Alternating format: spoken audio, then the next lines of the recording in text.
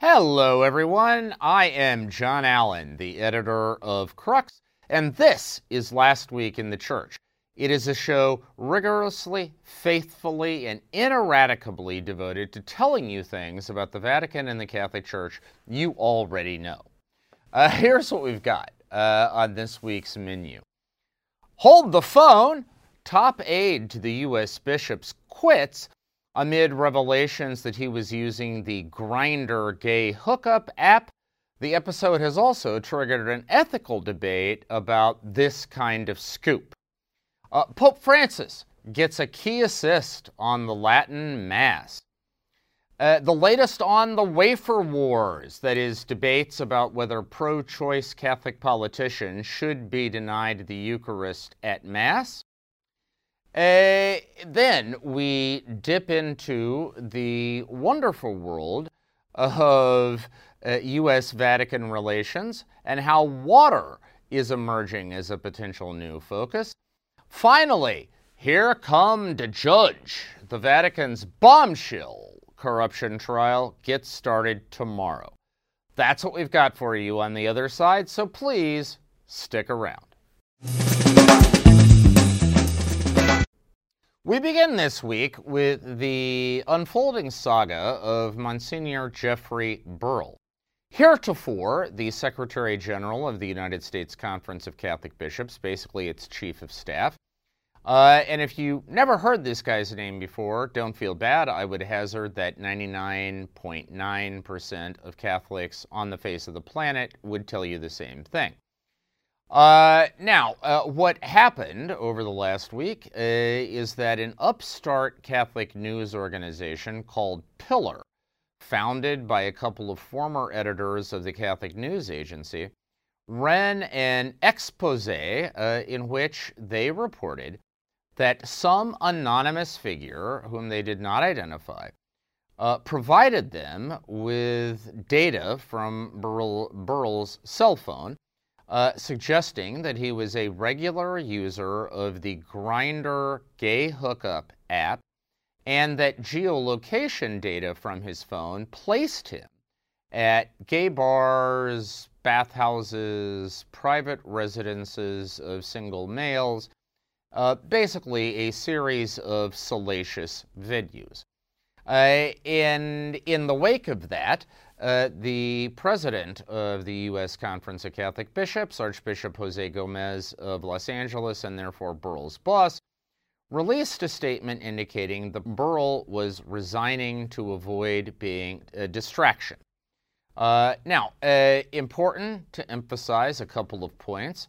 One, the data published by Pillar is certainly suggestive. If you see a pattern of a Catholic priest using a gay hookup app and showing up at gay venues, it's worrying, but it is not conclusive. The report did not actually provide any evidence of misconduct on Burrill's part, merely that he was using technology and being in places where misconduct certainly is possible.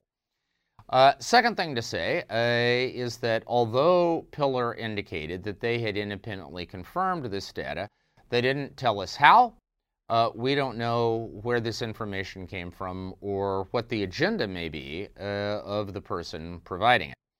The next shoe dropped over the weekend in that Pillar published another article indicating that they had informed the Archdiocese of Newark that they have information suggesting that hookup apps, either gay or straight, have been used at least 10 different clerical residences in the Archdiocese of Newark. So that's rectories, homes for priests, and so on.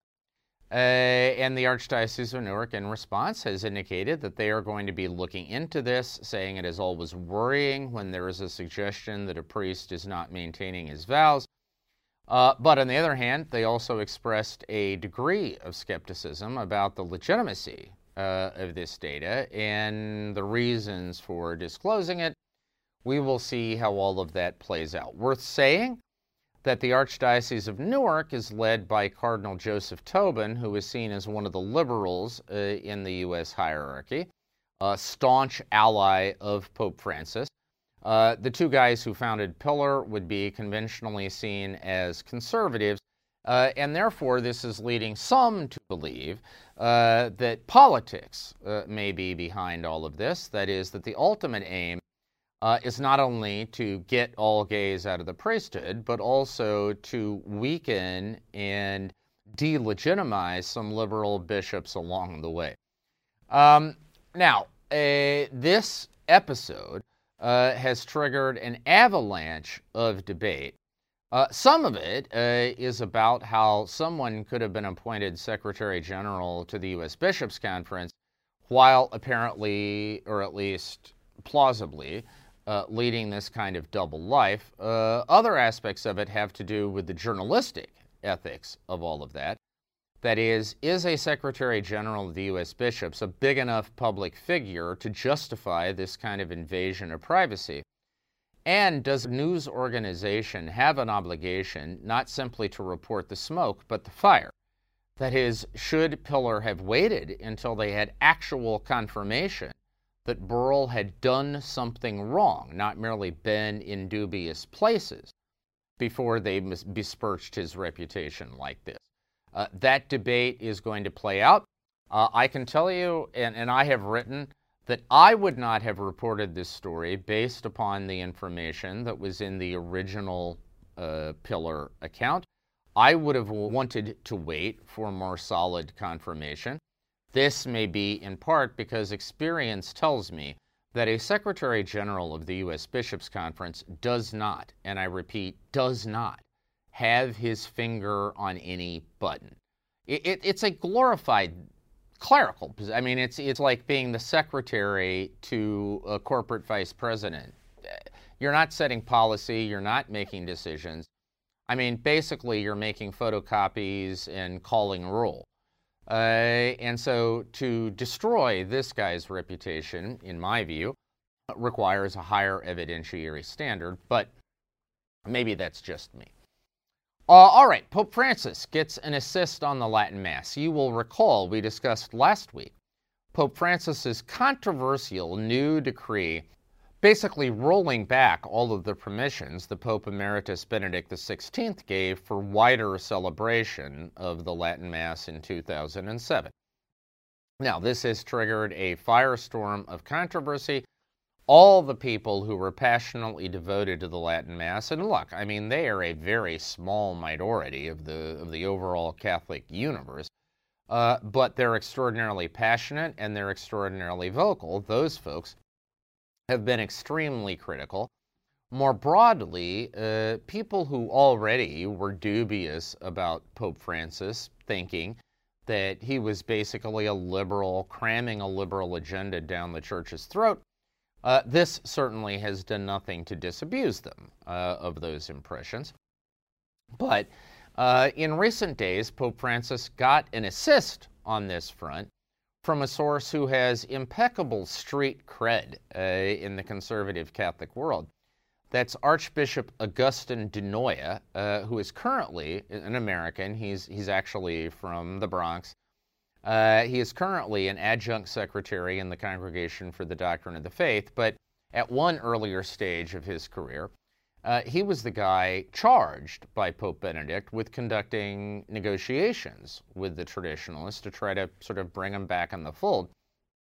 So not only does de Noia know the subject, but as I say, he has unquestioned esteem in the conservative Catholic world. He was a key aide to then Cardinal Ratzinger at the Congregation for the Doctrine of the Faith before he became Pope Benedict.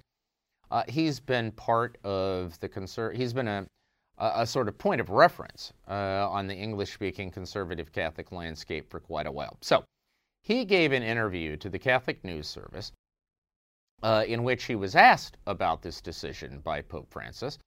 And in essence, de Noia defended it strenuously and insisted that what Popes John Paul II and Benedict XVI wanted to do by giving progressively greater openings to the Latin Mass crowd was to promote unity in the church. If they had what they wanted, the theory went, then they would no longer be divisive and angry. But de Noia says, in reality, what has happened is that the Latin Mass crowd has become a church within a church.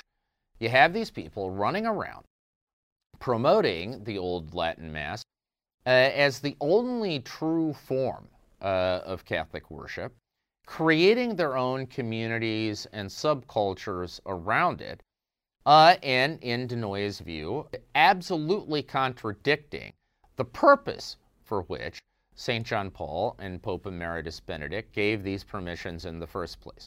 Now, you can agree with that or not. Obviously, it's debatable, but I think it is significant that somebody who was unquestionably a Ratzinger loyalist, arguably the English language cleric who was most indispensable to Joseph Ratzinger when he was at the Congregation for the Doctrine of the Faith, is saying all of this, and therefore lending obvious legitimacy to Pope Francis's decision. We will see where this goes from here. It will be interesting to see whether some, at least, of the Latin Mass devotees peel off and start participating in the ordinary form, that is, the Mass as it's celebrated in the vast majority of Catholic parishes every Sunday. In the United States, at least, which has by far the largest number of Latin Mass communities in the world, most bishops so far have said those communities can continue for the time being. That is, the status quo will continue for the time being while they study implementation of Pope Francis's ruling. We will, of course, track all of that on the Crux site. All right. The latest on the wafer wars, that is, this debate about whether pro-choice Catholic politicians ought to be able to get communion. This, of course, has been around for a long time in the American church. It burst into public view in 2004 with the John Kerry campaign, and it has returned with a vengeance with the election of Joe Biden as the second Roman Catholic commander-in-chief of the United States, and, of course, a commander-in-chief who supports abortion rights. He is, in effect, pro-choice. Now, there have been some bishops who have publicly said that they believe that ought to disqualify Biden and fellow pro-choice Catholic politicians, such as House Speaker Nancy Pelosi, from receiving communion at Mass. Others think that amounts to weaponizing communion. It's a bad idea, and think that disagreements about abortion ought to be addressed in other arenas. Recently, an auxiliary bishop from the Archdiocese of Boston wrote a piece over the weekend making precisely that case. Now, again, this is one of those think what you will situations, but the latest development is recently, House Speaker Pelosi was giving a talk in which she addressed her support for abortion rights. And basically what she said was that I am a devout Catholic, but as a policymaker, it's not my role to impose those values on anyone else. It's my role to do what's right in a pluralistic, democratic society. And that basically is the pro-choice Catholic politician line since time immemorial, right? I am personally opposed to abortion, but I can't impose that on anyone else. Now, in the wake of Pelosi giving this interview, her own Archbishop, Archbishop Salvatore Cordileone of San Francisco, put out a statement in which he said, basically, Pelosi is not a devout Catholic, and she has no right to call herself a devout Catholic as long as she upholds the pro-choice position, that is, the legal right to an abortion. Cordileone would be one of the core of American bishops pushing this idea of a communion ban most aggressively. I suppose, if anything, this latest episode is an indication that none of the debate and backlash and controversy that has swirled around it so far has convinced Cordileone to change his stripes. Where things stand is that the U.S. bishops have approved the crafting of a document on the Eucharist which may include a subsection on conditions for worthy reception of communion. That document is supposed to be put before them in November. What this would suggest is that Cordileone, at least, and people who take their cues from him, will be pushing for the strongest possible language when it comes to abortion, the pro-choice position, and communion. We will see how it shakes out. Finally, this week, well, not really finally, actually, a quick note about U.S.-Vatican relations before we get to the final part. Usually we talk about U.S.-Vatican relations only when things break down, right? During the Clinton administration, we talked about these titanic conflicts over abortion at the UN conferences in Cairo and Beijing on reproduction and on women. During the Bush administration, we talked about this huge conflict between the Vatican and the White House over the war in Iraq. During the Obama years, we talked about the conflict between the U.S. bishops and to some extent the Vatican over abortion. And recently, of course, we've been focusing on Biden and the question of whether he ought to be able to get communion. By the way, a debate that the Vatican has basically stayed out of, so this is mostly a thing with the U.S. bishops, but nevertheless, there is an obvious Vatican angle. In other words, we talk about U.S.-Vatican relations when something goes wrong. It's like the air traffic control system. You don't talk about it when the plane lands safely. It only comes up when the plane crashes, right? The thing is, that is a distortion of the full picture, because the full picture is, for decades, often at low levels in kind of micro ways, the U.S. and the Vatican and Catholic organizations such as religious orders and Catholic movements have been collaborating positively, constructively, happily, without incident on a variety of different fronts, whether it's human trafficking or poverty relief or anti-hunger campaigns or what have you. It goes on all of the time, and in small, uncelebrated ways, it contributes to making the world a better place. Now, the most recent example of this is the possibility of a new partnership between the U.S. and the Vatican and Catholic organizations on water. That may seem decidedly unsexy to you, the subject of water, but bear in mind that there are 2.2 billion people in this world who do not have regular access to safe drinking water. More than half the world's population doesn't have access to safe sanitation. Some 700 children around the world die every day from water diseases, diseases related to access to safe water. There are 673 billion people in the world who practice open defecation because they don't have access to toilets. And all of this takes a massive health toll. Now, development experts believe that addressing some of these water problems is one of the lowest cost fixes on the development menu. I mean, if you want to go into an isolated rural community, one way to improve public health would be to build a hospital. That is expensive and time-consuming, and you've got to come up with the personnel to staff it. Another way would be to put in public toilets. They are cheap, they are easy to maintain, they are easy to supply, and yet the health benefits down the line in terms of preventing these water-related diseases are staggering. You could essentially put a significant dent in the global incidence of diphtheria, diarrhea, malaria, that the death toll from which every year is stunning. I mean, those 700 kids who die every day from these diseases, you could probably cut it in half simply by putting in safe public toilets with regular access so that everybody on the planet had regular access to those facilities.